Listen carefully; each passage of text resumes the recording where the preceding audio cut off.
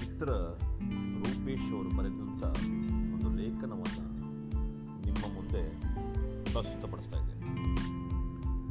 ಔತಣಕೂಟದಲ್ಲಿ ಎಲ್ಲರೂ ಕೂತು ನಂತರ ಆಹಾರ ಬಡಿಸುವಾಗ ನಾವು ಕಾಯುತ್ತೇವೆ.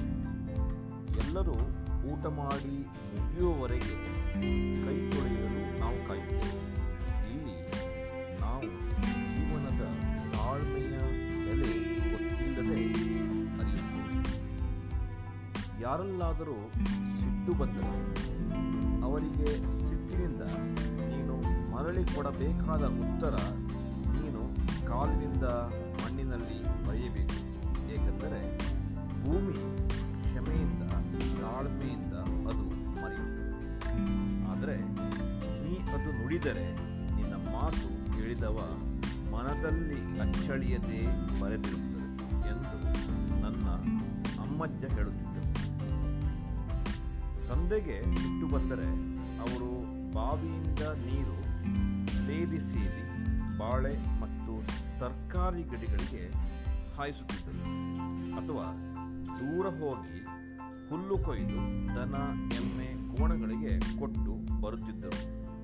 ಅಪ್ಪಾಜಿ ಹೇಳಿತು, ನಾನು ಆಗ್ರಹಿಸಿದ್ದು ತಡವಾಗಿ ಸಿಗುವುದಾದರೊಂದಿಗೆ ಯಾವ ರೀತಿ ಕ್ಷಮೆಯಿಂದ ಅಭಿಮುಖ ಎದುರಿಸುತ್ತೀರಿ ಅದನ್ನು ತಾಳ್ಮೆ ಎನ್ನಬಹುದು. ತಾಳ್ಮೆಯನ್ನು ಪ್ರಕೃತಿಯೇ ನಮಗೆ ಹೇಳಿಕೊಡುತ್ತದೆ ಅಲ್ವೇ? ಒಂದು ಗಿಡ ನೆಟ್ಟು ಕೂಡಲೇ ಮರವಾಗಿ ಹೂ ಹಣ್ಣು ಕೊಡಲು ಸಾಧ್ಯವೇ? ಖಂಡಿತ ಇಲ್ಲ. ತಾಳ್ಮೆ ಇದ್ದವರಿಗೆ ಒಳ್ಳೆಯ ದೀರ್ಘ ವೀಕ್ಷಣೆ ಇರುತ್ತದೆ. ಒಳ್ಳೆಯ ನಿರ್ಧಾರ ಅಂದರೆ ಡಿಸಿಷನ್ ತೆಗೆದುಕೊಳ್ಳುವುದಲ್ಲದೆ ಆ ನಿರ್ಧಾರದಲ್ಲಿ ಅನಂತ ಕಾಲದ ಗುರಿ ಅಂದರೆ ಲಾಂಗ್ ಟರ್ಮ್ ಗೋಲ್ ಇರುತ್ತದೆ. ಇಂದು ನಮ್ಮ ಹಿರಿಯರು ರಸ್ತೆ, ಆಸ್ಪತ್ರೆ, ಶಾಲೆ ಇತ್ಯಾದಿ ಅವರುಗಳು ಕಟ್ಟಿದ್ದರಿಂದಲೇ ಇಂದು ಅದರ ಸೌಕರ್ಯವನ್ನು ನಾವು ಜೀವನದಲ್ಲಿ ಸುಲಭವಾಗಿ ಪಡೆಯುತ್ತಿದ್ದೇವೆ. ಇದು ನನ್ನ ಮಿತ್ರ ಎಳ್ಳು ನೀರು, ತೆಂಗಿನಕಾಯಿ, ಮಾವಿನ ಹಣ್ಣು ಹೀಗೆ ಹಲವಾರು ತರಕಾರಿ ಹಣ್ಣುಗಳನ್ನು ಮಾರಿ ಸಂಪಾದನೆ ಮಾಡಲು ಕಾರಣ ಅಂದು ಅವನ ಪೂರ್ವಜರು ನೆಟ್ಟಿರುವಂಥ ಗಿಡ ಮರಗಳಿಂದ ಸಾಧ್ಯವಾಗಿದೆ. ಅವನಿಗೆ ಈ ಜನ್ಮದಲ್ಲಿ ಅದರ ಫಲ ಮಾರಲು ಸುಲಭವಾಗಿದೆ. ಹಿಂದೆ ಇಂಟರ್ನೆಟ್, ಅಂತರ್ಜಾಲ ಆಮೆಗತಿಯ ನಿಧಾನದಲ್ಲಿ ಹೋಗುತ್ತಿದ್ದರೂ ಅದರ ಮುಂದೆ ನಾವು ಕೂರುತ್ತಿದ್ದೆವು. ಆದರೆ ಇಂದು ಅದು ನಿಧಾನವಾದರೆ ಮೊಬೈಲನ್ನು ಎತ್ತಿ ಎಸೆಯುವುದು ನಾವು ಕಾಣುತ್ತೇವೆ. ಸುಲಭ ಸೌಲಭ್ಯತೆಯಿಂದ ಕ್ಷಮೆಯೇ ಬೆಲೆ ಗೊತ್ತಿಲ್ಲದ ತಾಳ್ಮೆ ಕಳೆದುಕೊಂಡು ರೆಸ್ಪಾನ್ಸಿಬಿಲಿಟಿ ಅಂದರೆ ಜವಾಬ್ದಾರಿ, ಕರ್ತವ್ಯದಿಂದ ದೂರವಾಗುವವರನ್ನು ನಾವು ಇಂದು ನೋಡುತ್ತೇವೆ. ತಾಳ್ಮೆ ಕಳೆದುಕೊಳ್ಳಲು ಹಲವಾರು ಕಾರಣಗಳಿವೆ. ಅಸ್ವಸ್ಥತೆ, ಡಿಸ್ಕಂಫರ್ಟ್, ನಾವು ಮಾಡುವ ಪ್ರವೃತ್ತಿ, ಮಾತು, ಕೆಲಸ, ನಡೆ ಇತ್ಯಾದಿ ಎಲ್ಲಿ ಮನಸ್ಸು ಮಿಲನವಾಗದಿದ್ದಲ್ಲಿ ಕಾಟಾಚಾರಕ್ಕೆ ಅಂತ ಮುಗಿಸುವುದರಲ್ಲಿ ಸಮಗಮವಾಗುತ್ತದೆ. ಬೇಡವಾದ ಚಿಂತನೆಗಳನ್ನು ಸೇರಿಸಿ ನಮ್ಮ ಗುರಿಯನ್ನು ನಾವೇ ಆಸ್ವಾದಿಸುವುದು ಅವಸರವೇ ಅಪಘಾತಕ್ಕೆ ಕಾರಣ. ಯಾವುದರಲ್ಲೂ ನಾವು ಅವಸರ ತೋರಿದಾಗ ಅದರ ಫಲ ಒಳ್ಳೆಯ ಗುಣಮಟ್ಟ ಕಳೆದುಕೊಳ್ಳುವುದು ಖಂಡಿತ. ಒಂದು ವಿಷಯ, ಕೆಲಸದ ಸಂಪೂರ್ಣ ಘಟಕವನ್ನು ಅರಿಯುವುದಿರುವುದು. ಕುಟುಂಬ ಜೀವನದಲ್ಲಿ ಚಿಕ್ಕ ವಿಷಯಕ್ಕೆ ದೂರವಾಗುವವರನ್ನು ನಾವು ಕಾಣುತ್ತೇವೆ. ಅವರು ಕುಟುಂಬ ಜೀವನದ ವಿಸ್ತಾರತೆಯನ್ನು ಅರಿತರೆ ಈ ದೂರವಾದ ವಿಷಯ ಆ ವಿಸ್ತಾರತೆಯಲ್ಲಿ ಕಾಣದಿರುವಂಥ ಒಂದು ಭಾಗ ಎಂದು ಅರಿವಾಗುವುದರಲ್ಲಿ ತಾಳ್ಮೆ. ಪ್ರಾಯೋಗಿಕ ಅಂದರೆ ಪ್ರಾಕ್ಟಿಕಲ್ ಅಥವಾ ಎಕ್ಸ್ಪೆರಿಮೆಂಟಲ್ ತಾಳ್ಮೆಯನ್ನು ಹೆಚ್ಚಿಸುತ್ತದೆ. ಈ ದೇಶಕ್ಕೆ ಸ್ವಾತಂತ್ರ್ಯ ಸಿಕ್ಕಿದ್ದು ಬೆಳಿಗ್ಗೆ 6 ಗಂಟೆಗೆ ಹೋರಾಡಿ 10 ಗಂಟೆಯ ಕಚೇರಿ ಸಮಯಕ್ಕೆ ಅಲ್ಲ. ಅದು ನಿಧಾನವಾಗಿ ವರ್ಷಗಳು ಸರಿದು ಪಡೆದಿದೆ.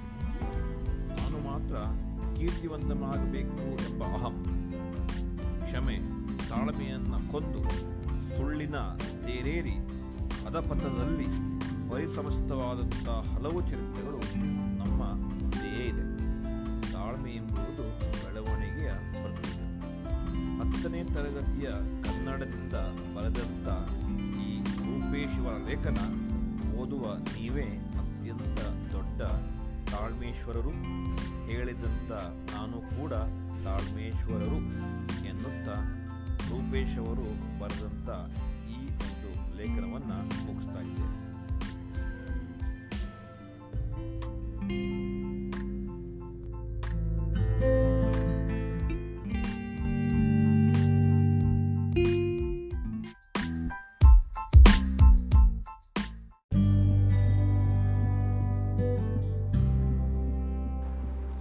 ಇತ್ತೀಚೆಗೆ ಟೈಮ್ಸ್ ಆಫ್ ಇಂಡಿಯಾದಲ್ಲಿ ಬಂದಂಥ ಒಂದು ಲೇಖನವನ್ನು ನಿಮ್ಮ ಮುಂದೆ ಪ್ರಸ್ತುತಪಡಿಸ್ತಾ ಇದ್ದೇನೆ.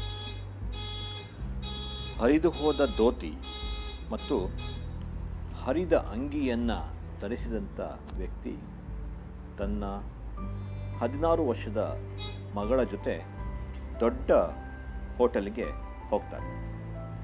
ಇಬ್ಬರು ಕುರ್ಚಿಯ ಮೇಲೆ ಕುಳಿತದ್ದನ್ನು ನೋಡಿ ವೇಟರ್ ಬಂದು 2 ನೀರಿನ ಲೋಟವನ್ನು ಇಟ್ಟು ಕೇಳ್ತಾನೆ, ತಮಗೇನು ಬೇಕು ಅಂತ.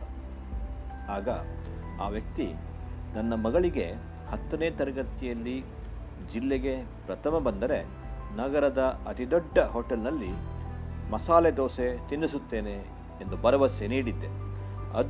ಈ ಭರವಸೆಯನ್ನು ನನ್ನ ಮಗಳು ಈಡೇರಿಸಿದ್ದಾಳೆ.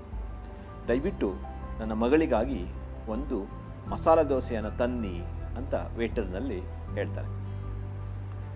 ಇದನ್ನು ಕೇಳಿದಂಥ ವೇಟರ್, ಆಯಿತು, ತಮಗೇನು ಬೇಕು ಅಂತ ಕೇಳ್ತಾನೆ.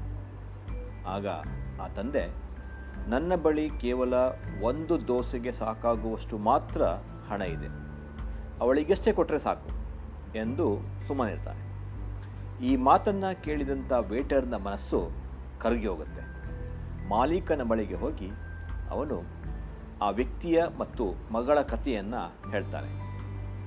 ಮುಂದುವರಿದು ಅವರಿಬ್ಬರಿಗೂ ನನ್ನ ಪರವಾಗಿ ತಿಂಡಿಯನ್ನು ನೀಡಬೇಕೆಂದು ನಿರ್ಧರಿಸಿದ್ದೇನೆ.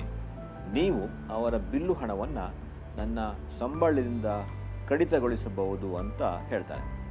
ಈ ಮಾತನ್ನು ಕೇಳಿದಂಥ ಹೋಟೆಲ್ ಮಾಲೀಕನಿಗೆ ಮರುಕವಾಗುತ್ತೆ. ಅವರಿಬ್ಬರ ಮೇಲೆ ಅತ್ಯಂತ ಪ್ರೀತಿ ವಿಶ್ವಾಸವನ್ನು ಮೂಡುತ್ತೆ. ಹಾಗೆ ವೇಟರ್ನ ಅಭಿಮಾನವನ್ನು ಕಂಡು ಸಂತುಷ್ಟನಾಗ್ತಾನೆ.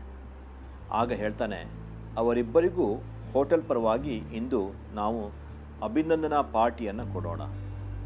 ಹೋಟೆಲ್ ಮಾಲೀಕರು ಮತ್ತು ಸಿಬ್ಬಂದಿಗಳು ಎಲ್ಲರೂ ಸೇರಿಸಿ ಆ ಟೇಬಲನ್ನು ಅಲಂಕರಿಸಿ ಆ ಬಡ ಹುಡುಗಿಯ ಯಶಸ್ಸನ್ನು ಗ್ರಾಹಕರೊಂದಿಗೆ ಸಂಭ್ರಮಿಸ್ತಾರೆ. ಅವರಿಬ್ಬರಿಗೂ ಕೂಡ ಹೊಟ್ಟೆಗೆ ತುಂಬುವಷ್ಟು ತಿಂಡಿಯನ್ನು ಕೊಡ್ತಾರೆ. ಹಾಗೆ ಬಂದಂಥ ಗ್ರಾಹಕರಿಗೆಲ್ಲರಿಗೂ ಕೂಡ ಆ ಹೆಣ್ಣು ಮಗಳ ಪರವಾಗಿ ಸಿಹಿಯನ್ನು ಹಂಚ್ತಾರೆ. ಜೊತೆಗೆ ಮಾಲೀಕರು ಒಂದು ದೊಡ್ಡ ಚೀಲದಲ್ಲಿ ಸಿಹಿ ತಿಂಡಿಯನ್ನು ಪ್ಯಾಕ್ ಮಾಡಿ ತಮ್ಮ ನೆರೆಹೊರೆಯಲ್ಲಿ ಹಂಚಿ ಸಂತೋಷಪಡಿ ಅಂತ ಕೊಟ್ಟು ಕಳಿಸ್ತಾರೆ. ಇಷ್ಟೆಲ್ಲ ಗೌರವವನ್ನು ಪಡೆದ ಅವರಿಗೆ ಹೋಟೆಲ್ನವರ ಬಗ್ಗೆ ಧನ್ಯತಾಭಾವದಿಂದ ಆ ತಂದೆ ಮತ್ತು ಮಗಳ ಕಣ್ಣಲ್ಲಿ ನೀರು ಜನಗುಡುತ್ತೆ. ಸಮಯ ಕಳೆಯಿತು. ಒಂದು ದಿನ ಅದೇ ಹುಡುಗಿ ತನ್ನ IAS ಪರೀಕ್ಷೆಯನ್ನು ತೇರ್ಗಡೆಯಾಗಿದ ಮೇಲೆ ಎಲ್ಲ ಟ್ರೈನಿಂಗನ್ನು ತೆಗೆದುಕೊಂಡು ಅದೇ ಊರಿಗೆ ಜಿಲ್ಲಾಧಿಕಾರಿಯಾಗಿ ಬರ್ತಾಳೆ. ಮೊದಲು ತನ್ನ ಆಪ್ತ ಸಹಾಯಕನನ್ನು ಕರೆದು ಆ ಹೋಟೆಲಿಗೆ ಹೋಗಿ ಹೇಳಿ, ಕಲೆಕ್ಟರ್ ಅವರು ಇವತ್ತು ನಿಮ್ಮ ಹೋಟೆಲಿಗೆ ತಿಂಡಿ ತಿನ್ನಲಿಕ್ಕೆ ಬರ್ತಾರೆ ಅಂತ. ಈ ವಿಷಯವನ್ನು ಕೇಳಿದಂಥ ಹೋಟೆಲ್ ಮಾಲೀಕ ತುಂಬ ಸಂತೋಷ ಪಡ್ತಾನೆ. ತಕ್ಷಣ ಎಲ್ಲ ಹೋಟೆಲ್ ಸಿಬ್ಬಂದಿಯವರನ್ನು ಸೇರಿಸಿ ಆ ಹೋಟೆಲನ್ನು ಅತ್ಯಂತ ಸುಸಜ್ಜಿತವಾಗಿ ಅಲಂಕರಿಸ್ತಾನೆ. ತಮ್ಮ ಸಹಾಯಕರಿಂದ ಎಲ್ಲ ಹೋಟೆಲ್ ಬರುವಂಥ ಗಿರಾಕಿಗಳಿಗೆ ಈ ವಿಷಯವನ್ನು ಹಂಚ್ತಾರೆ. ಆ ದಿನ ಈ ಸುದ್ದಿಯನ್ನು ಕೇಳಿದಂಥ ಹೋಟೆಲ್ ಗ್ರಾಹಕರು ಕೂಡ ತುಂಬಿ ತುಳುಕುತ್ತೆ. ಕಲೆಕ್ಟರ್ ತಂದ ಪೋಷಕರೊಂದಿಗೆ ಹೋಟೆಲನ್ನು ತಲುಪ್ತಾನೆ. ಎಲ್ಲರೂ ಜಿಲ್ಲಾಧಿಕಾರಿಯನ್ನು ಗೌರವವಾಗಿ ಸ್ವೀಕರಿಸ್ತಾರೆ. ಹೆಚ್ಚಿನವರು ಎದ್ದು ನಿಂತು ಗೌರವವನ್ನು ನೀಡ್ತಾರೆ. ಹೋಟೆಲ್ ಮಾಲೀಕರು ಕೂಡ ಜಿಲ್ಲಾಧಿಕಾರಿಗಳಿಗೆ ಪುಷ್ಪಗುಚ್ಛವನ್ನು ನೀಡಿ ಸ್ವಾಗತಿಸ್ತಾರೆ. ಅವಳು ನೇರವಾಗಿ ಹೋಟೆಲ್ ಮಾಲೀಕನ ಮತ್ತು ವೇಟರ್ನ ಕಾಲಿಗೆ ನಮಸ್ಕರಿಸಿ ಹೇಳ್ತಾಳೆ, ಬಹುಶಃ ನೀವಿಬ್ಬರು ನನ್ನನ್ನು ಗುರುತಿಸಲಿಲ್ಲ ಅಂತ ಕಾಣುತ್ತೆ. ದೋಸೆ ಕೊಡೋಕ್ಕೆ ಅಪ್ಪನ ಬಳಿ ದುಡ್ಡಿಲ್ಲದ ಹುಡುಗಿ ನಾನು. ಆ ದಿನ ನೀವಿಬ್ಬರು ಮಾನವೀಯತೆಯು ಇನ್ನೂ ಈ ಸಮಾಜದಲ್ಲಿ ಇದೆ ಎನ್ನುವುದನ್ನು ತೋರಿಸಿಕೊಟ್ಟಿದ್ದೀರಿ. ಈ ಉದಾಹರಣೆ ಮತ್ತು ನೈಜ ಭಾವನೆ ನನಗೆ ಖಂಡಿತವಾಗಿಯೂ ಮರೆಯಲಿಕ್ಕೆ ಸಾಧ್ಯವಿಲ್ಲ. ನನ್ನ ನೆರೆಹೊರೆಯವರಿಗೂ ಕೂಡ ಹಂಚಲು ಸಿಹಿ ತಿಂಡನ್ನು ಪ್ಯಾಕ್ ಮಾಡಿ ನೀಡಿ ಗೌರವಿಸಿದ್ದೀರಿ. ನಿಮ್ಮಿಬ್ಬರಿಂದಲೇ ನಾನು ಈ ಹಂತಕ್ಕೆ ಬರಲು ಪ್ರಯತ್ನಪಟ್ಟೆ. ನಾನು ನಿಮ್ಮಿಬ್ಬರನ್ನ ಯಾವಾಗಲೂ ನೆನಪಿನಲ್ಲಿಟ್ಟುಕೊಳ್ಳುತ್ತೇನೆ. ಇವತ್ತು ಈ ಪಾರ್ಟಿ ಏನು ನೀವು ಈ ಹೋಟೆಲ್ನಲ್ಲಿ ಮಾಡಿದ್ದೀರಿ, ಅದು ನನ್ನಿಂದ ಬಿಲ್ ಕಟ್ಟಿಸಿಕೊಳ್ಬೇಕಾಗತ್ತೆ. ಇವತ್ತಿನ ಎಲ್ಲ ಗ್ರಾಹಕರಿಗೆ, ಸಿಬ್ಬಂದಿಗಳಿಗೆ, ಹೋಟೆಲಿಗೆ ಬರೋವರಿಗೆ ಈ ಜಿಲ್ಲಾಧಿಕಾರಿಯಾಗಿ ನಾನು ಅವರಿಗೆ ಸ್ವೀಟನ್ನು ಕೊಡ್ತೇನೆ. ಇವತ್ತಿನಿಂದ ನಮ್ಮಿಬ್ಬರ ಸುಖ ದುಃಖಗಳಿಗೆ ನೀವೆಲ್ಲರೂ ಪಾಲ್ಗೊಂಡಿರೋದ್ರಿಂದ ನಾನು ಇವತ್ತಿನಿಂದ ನಿಮ್ಮಿಬ್ಬರ ಸುಖ ದುಃಖಗಳಿಗೆ ಸದಾ ಭಾಗಿಯಾಗ್ತೇನೆ ಎಂದು ಹೇಳ್ತಾಳೆ. ಅವತ್ತು ಹೋಟೆಲ್ ಮಾಲೀಕ ಮತ್ತು ವೇಟರ್ ಕಣ್ಣುಗಳು ಆಶ್ಚರ್ಯಚಕಿತವಾಗಿ ಹುಡುಗಿಯನ್ನು ನೋಡ್ತಿದ್ವೋ, ಇವತ್ತು ಅವರ ಕಣ್ಣುಗಳು ಬಾಷ್ಪಾಂಜಲಿಯಿಂದ ತುಂಬಿ ಹೋಗಿದ್ದವು. ಆತ್ಮೀಯರೇ, ಯಾವುದೇ ಬಡತನವನ್ನು ನೋಡಿ ಅಪಹಾಸ್ಯ ಮಾಡುವ ಬದಲು ಅವರ ಪ್ರತಿಭೆಯನ್ನು ಸರಿಯಾಗಿ ಗೌರವಿಸಿದರೆ ಆ ಸಂತೃಪ್ತಿ ಭಾವ ಅವರಲ್ಲಿ ಯಾವತ್ತೂ ಹಚ್ಚ ಹಸಿರಾಗಿರುತ್ತದೆ ಎನ್ನುವುದಕ್ಕೆ ಇದು ಉದಾಹರಣೆ. ಈ ಲೇಖನ ಟೈಮ್ಸ್ ಆಫ್ ಇಂಡಿಯಾದ ಕೃಪೆಯಿಂದ ಪಡೆದುಕೊಳ್ಳಲಾಗಿದೆ.